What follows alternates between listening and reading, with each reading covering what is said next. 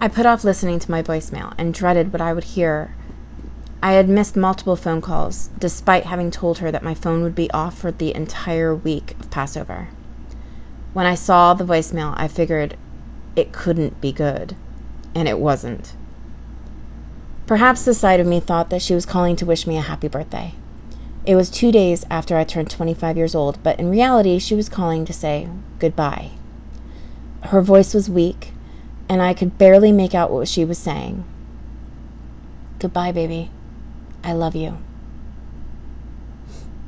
I found out shortly thereafter, when I listened to my second voicemail, this time from my stepfather, that my mother was in the hospital because she had slit her wrists from wrist to elbow in an attempt for suicide. She'd used a razor blade in her car, and the only reason she survived is because someone had passed by her car and seen her as she bled out.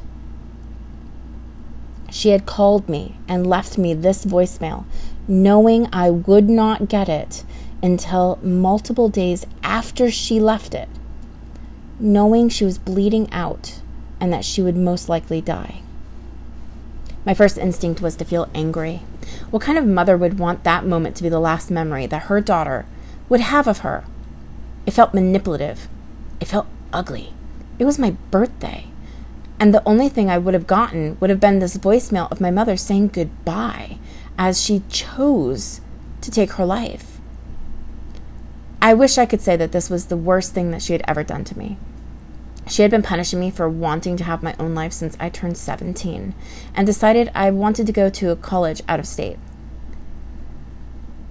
But the worst thing that my mother has ever done to me happened when I went no contact for the first time.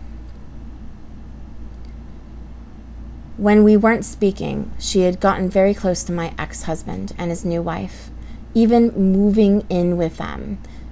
And when I took my ex-husband to court to get custody of my daughter, my mother testified against me.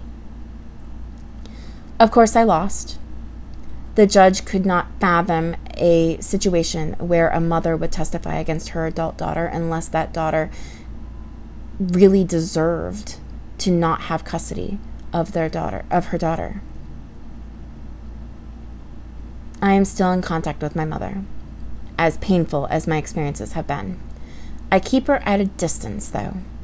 She annoys me now more than she hurts me. As much as I would love to have grandparents in my children's lives, it's not possible. The pain of realizing that my mother would never really be a mother has been a lifelong wound that festers. Now that I'm in my mid-30s, I am lucky enough to have found the wisdom gleaned from multiple books, and although I didn't get a lot of help from the therapy that I've been attempting since I was 18, these books have been a lifeline that has taught me what to expect from people with borderline personality disorder and how to overcome your childhood. Being an adult daughter is incredibly painful, but knowledge has been a way for me to overcome those wounds and heal. Multiple friends of mine have had very toxic childhoods.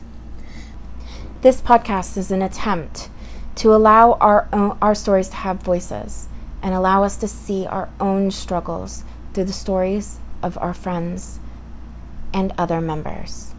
Thank you for listening. I look forward to hearing about what you thought, and I look forward to hearing your own stories. To submit your story, please email me at dannyaskin@icloud.com.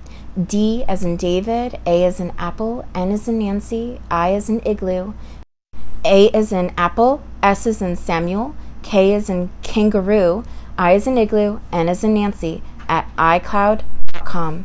Thank you and have a wonderful evening.